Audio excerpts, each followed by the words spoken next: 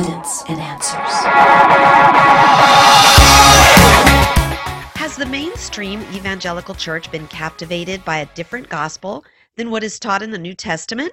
What is this new prosperity gospel? How do we know if our church has embraced it? How can we get the church back on the right track? You're tuned to Evidence and Answers radio broadcast with your host, Pat Zukeran. Pat is an author, teacher, and international speaker in the area of Christian apologetics, the defense of the Christian faith. Today on our show, Pat and his guest, Dean Inserra, will discuss the new prosperity gospel and how it perverts the true message of the gospel of Christ.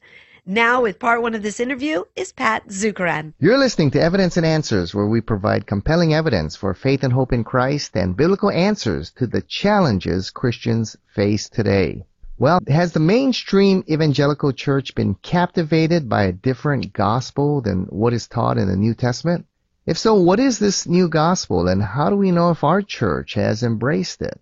And how can we get the church back on the right track? Well, to help us address this issue is Pastor Dean Inserra. He's the founder and lead pastor of City Church in Tallahassee, Florida. And Dean has written a great book here called Getting Over Yourself. So, Dean, welcome to Evidence and Answers. Thank you. It's great to be with you. I really am grateful to be on the program today. Well, Dean, we're talking about your book today, Getting Over Yourself. First, tell us, what is this book about, and why did you feel necessary to write such a book? Well, I'm seeing this new phenomena that I refer to as the new prosperity gospel, or maybe a soft prosperity gospel, really infiltrate a lot of Western mainstream Christian culture. I know it's extended beyond that, too, really across the world, where the messaging is packaged very well, branded very well, very slick, very savvy, and it's a message that is not telling you that God's going to make you healthy and wealthy like the traditional prosperity gospel. It is more one that tells you that God exists to kind of fulfill your dreams, to kind of help you reach your potential in life. He's almost as if he's a life coach that inspires you to worldly greatness. And it's really captivating to a lot of people. It's all over social media, and it really elevates ourselves as the center of the universe and as if God is in the business of helping us achieve that. Now, you state in your book that this is mainstream. You state that mainstream Christianity is preaching this message. In fact, there's a term in there, it's real catchy, Instagramification. And you say this is mainstream in Christianity in America today. Is that true? Yeah, and that's the way that maybe can help people kind of decipher between the traditional, old, well-known prosperity gospel and this newer one. It's the prosperity gospel when it comes to mainstream packaging, the old traditional one. It's still that it hasn't gone away, but it can sometimes be maybe dismissed as very fringe. And I know there's a lot of people in a lot of churches across the world who subscribe to it, but a lot of people, especially where I live here in the lower 48 United States, can kind of push that away as just kind of, hey, that's a fringe, that's an extreme version.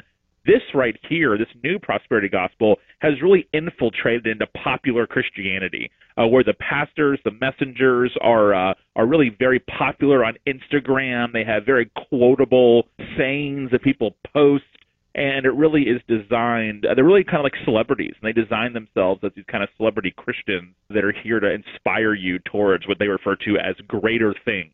And it's definitely not a fringe type of movement. It's right on the mainstream of much, especially of younger generational Christianity. Yes, in fact, let me read a quote, and you can comment on a quote from your book here. It says, to many professing Christians, Jesus has become a success guru who dispenses positive thoughts to help them get the next big promotion. The victories this Jesus gives do not involve overcoming sin, but rather come through the lens of the American dream, success, empowerment, motivation, and personal fulfillment. Comment on that quote there.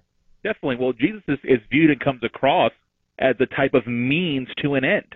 And that end is our personal ambitions being realized, or at least the feelings of our personal ambitions being realized. And so now Jesus, rather than a Lord to be worshipped, and I'm not saying they never worship him, but rather than being presented as the Savior of the world, the one true King, he is presented without using this type of language, but the implication is as a type of life coach, where things such as maybe not reaching your potential or settling for something, that's what's viewed as being bad in this popular level new prosperity gospel. where the biggest issue isn't sin, the biggest issue is not worldliness in their eyes or idolatry. Instead, it is falling short of what they view as God's best for you.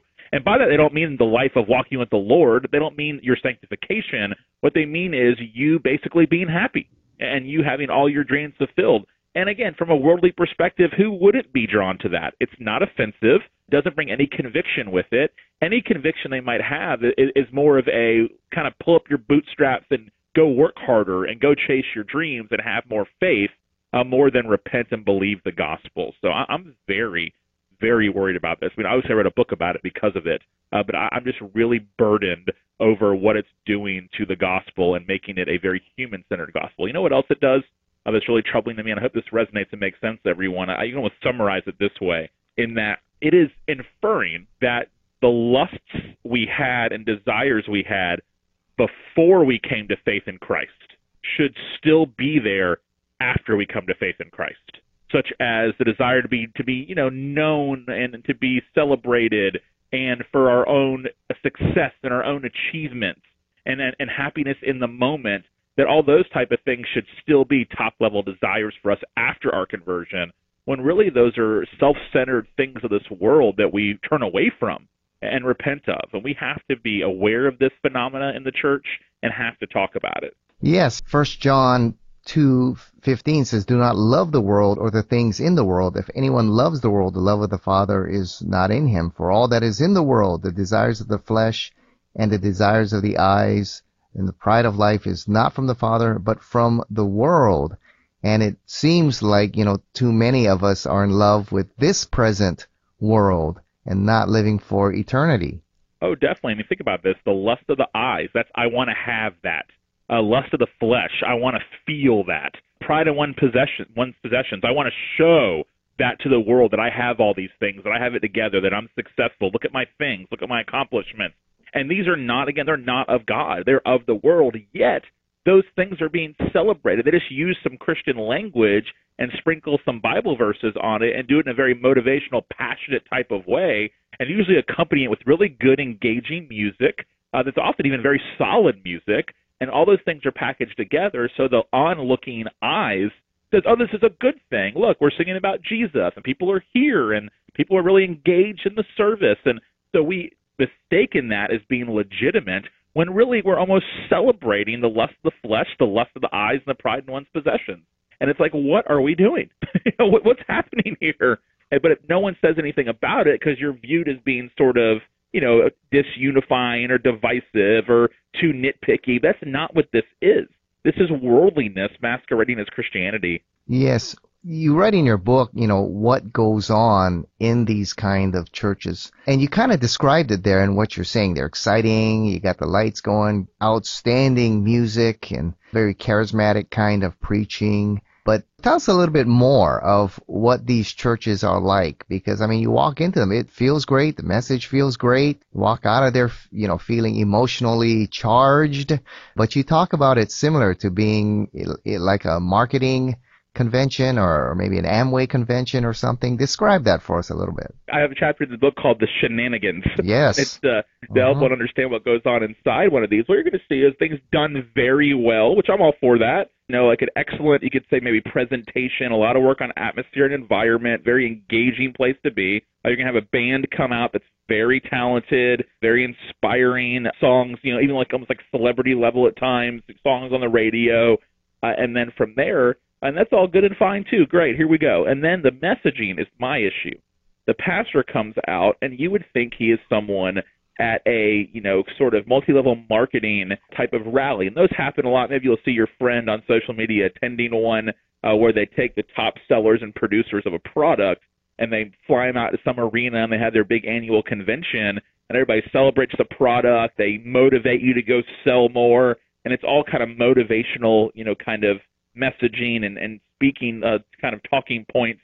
And if you just went to one of those and watched how people were and the messaging and just added a little Christian language to it, like faith, God, hope, persevere, overcome, things like that, you would have really not much difference in one of these churches, minus the Christian music, than you would at one of these sort of gatherings. It's kind of like a pep rally for yourself to be more motivated, yet God is the one that's doing the cheerleading in this type of idea. Rather than really talk about sin, instead they're just going to focus on the word brokenness.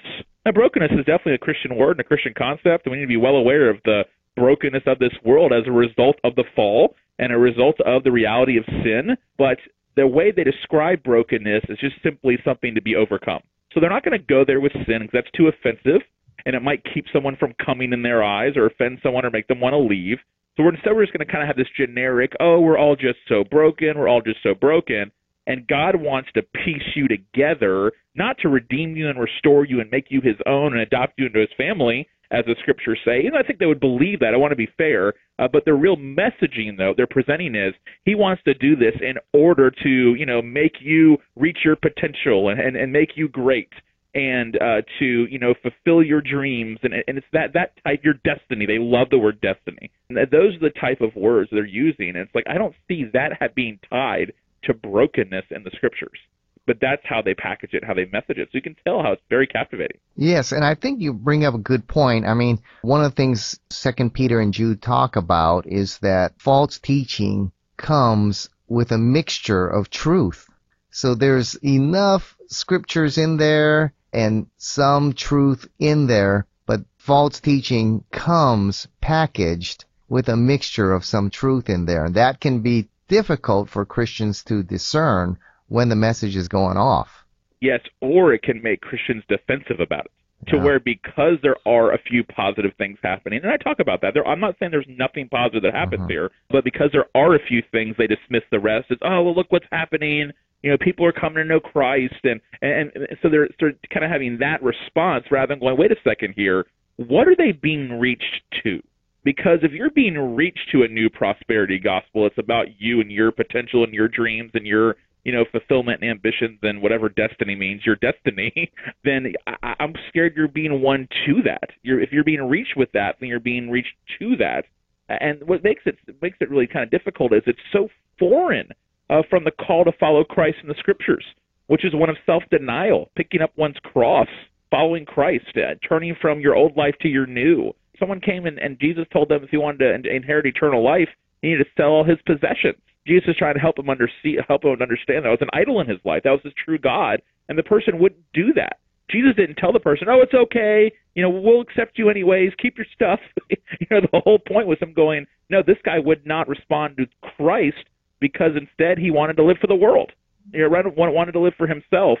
And this messaging, that's what's really happening, but since it uses Christian language and there are occasional good things that happen, we miss it all together. One, like you said, either we're not discerning, or two, we see it, but we're defensive about it because we don't want to feel as if we're dismissing, something that the Lord is doing, something along those lines. Let's talk about that a little bit. Some people might be sitting out there saying, well, what's wrong with that, Dean? I mean, people are coming to Jesus, families, marriages are getting better, so what's really the big deal? But I think you hit upon something that is really important here. What is the message they are won to? And what happens when you don't get that promotion? Your child has cancer. Family member dies in an accident. Or you see what's going on, in the world today, persecution or whatever. So tell us, some people sitting there saying, yeah, but what's wrong with that? Expound on that a little bit more. That's really important. I think this could be the biggest issue, and what you just described.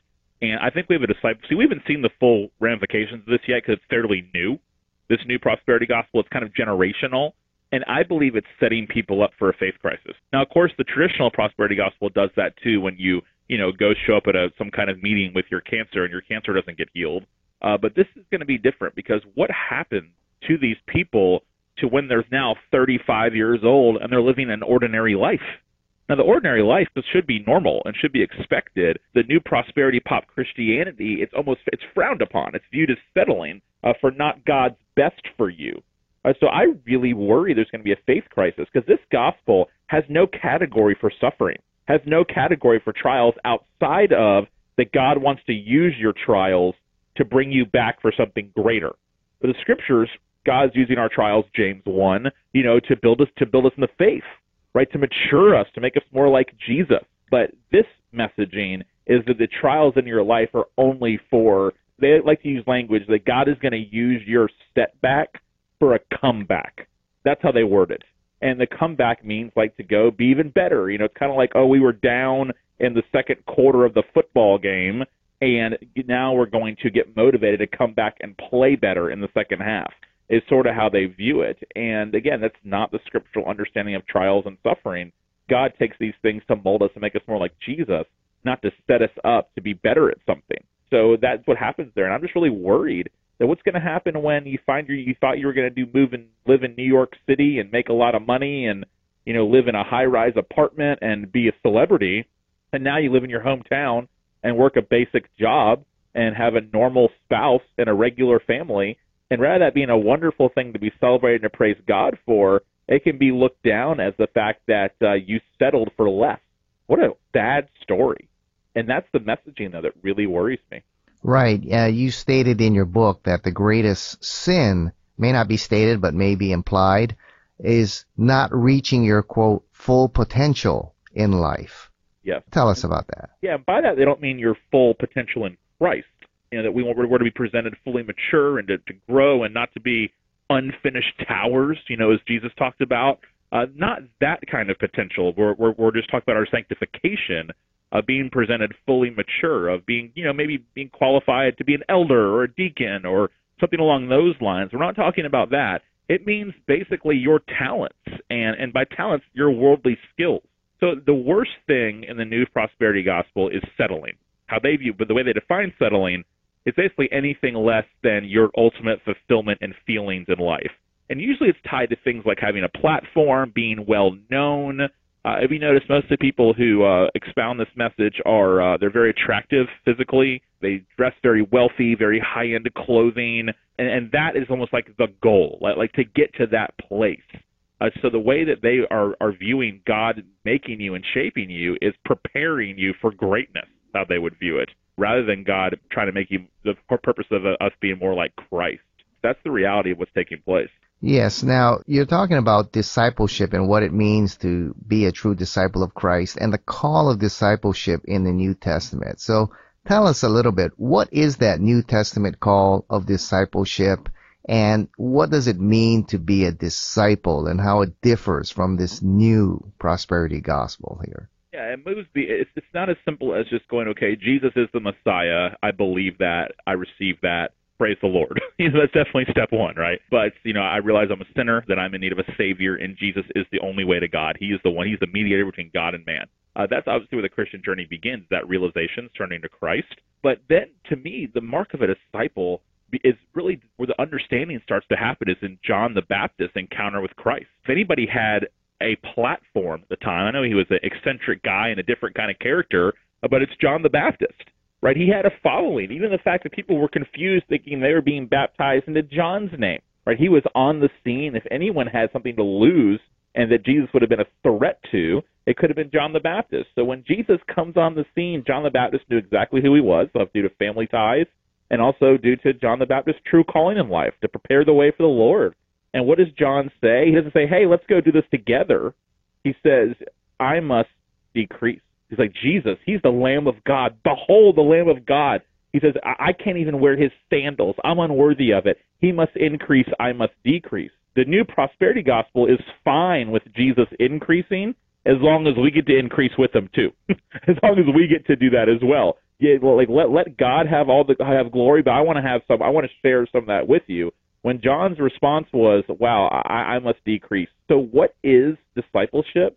I think it's dying to ourselves every day. I heard an old evangelist say that every Christian should attend a funeral every single day, and that funeral's their own. Paul wrote, I die daily.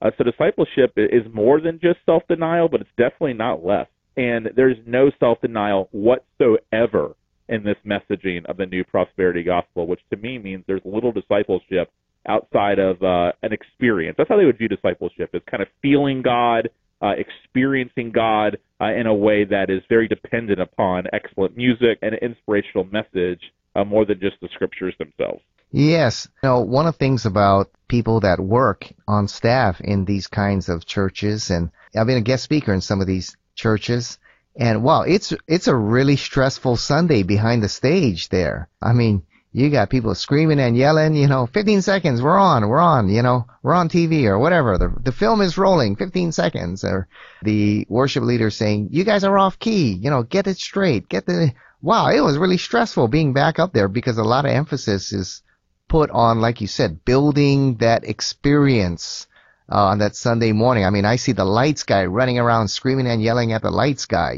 This light is off. That lighting it needs to get darker here and all of that. And it's a really stressful experience to build that experience you're talking about. Yeah, and I have to guard my own heart against that too because, we're a large church and we have, the band, the lights, and you want it to sound good and look good and those kind of things. I got to guard my when you saying that, I was like, man, I got to guard my own heart against that, just to be transparent. But here's the problem. Is they hide the excuse for everything. They hide behind the word excellent. Right. So that's the excuse for everything. Rather than just, hey, I think excellence means that you're giving, God, you're trying to do all you can for God's glory, right? That you're working not unto man but unto the Lord. So you're trying to do things the best of your ability because you believe that God has given you these gifts. So you want to use them and not be lazy, not want to be faithful to those things. It's not meant to be look at us or cut throats or anything like that. I mean, I've heard of staff meetings where the pastor, yells at people in the staff meeting because they don't do things the right way. And my question is, this is not a very deep thought, but it's just an honest reflection, is how did we get here? Well, how did we get to the point where that's how we view church? And that's how we view the gathering of God's people. And I think when it really became a consumer kind of mindset, where it became about a show, and we started viewing church. Some people call their worship services experiences. I'm not going to get out of shape too much just about wording, but that's kind of revealing, isn't it? Like when we see church that way as an experience, I mean, I have an experience when I go to a secular concert, or I go to a football game, or I go to a basketball game. Right? I have an experience at those things. That's why I go, right? There's an experience when you go to a movie. There's an experience when you go here where I live in Florida to Disney World. So I just want to make sure that I don't view church the same way as that. There's simply an experience for my own consumption. And then when you're on staff, then it becomes about getting out the product, right? And we don't want to see ourselves as making a product. We want to see ourselves coming together as a church to worship Christ. You can do that and have those values that it really is about Christ and it's not about consumption, and still value wanting to do things in an excellent manner. It can be both, but it's hard to find that balance. Yeah, that is one of the questions I was going to ask you. How did we get into this situation? And I think you hit one very important point, and that was consumerism. And we had Dr. Oz Guinness here at our conference here in Hawaii, and he made a statement that really surprised many of us. He said, modernity has done more damage to the Christian church than all the persecutions of world history combined. And so I asked him, I said, can you expound on that a little bit? And he said, consumerism, for example, consumerism is a product of modernity. And he said, the shopping malls, as he speaks in his very elegant way, the shopping malls are now the cathedrals of worship here in the West. And we have that shopping mall mentality when it comes to finding a church and settling down into a church. So talk about that a little bit, that consumer mentality that we have and how that has affected how pastors do ministry now. Well, and for my generation and younger, it's the internet, right? It's online shopping more than it's a shopping mall, right? It's customized messaging. Right, it's targeted ads. I can always customize my exact own experience, and people now view church as no different.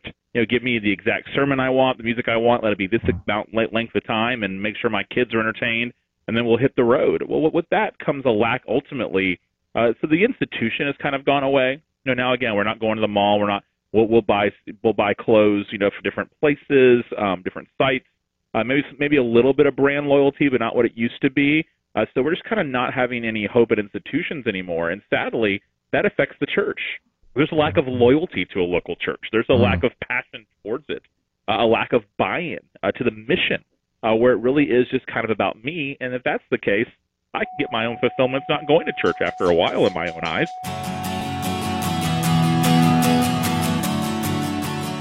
We've run out of time. Thank you for joining us here on Evidence and Answers radio broadcast. We hope you enjoyed today's show. If you would like Pat to speak at your church, Bible study, or perhaps hold an apologetics conference, give him a call locally in Hawaii. That number is 483-0586. Or you may contact him through the Evidence and Answers website. That's evidenceandanswers.org. To keep broadcasts like Pat's on the air, we rely on generous support from you, our listeners.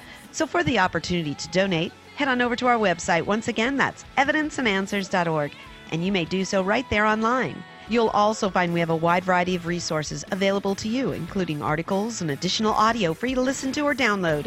So be sure to share our website with those around you. Evidence and Answers would like to thank one of our sponsors, the Honolulu Christian Church. If you don't have a home church and are looking for a great place to connect and grow in Christ, check out the Honolulu Christian Church. For service times, log on at honoluluchristian.org. That's honoluluchristian.org. Join us again next time on the air or online as we provide compelling reasons for faith in Christ. That's Evidence and Answers with Pat Zukeran.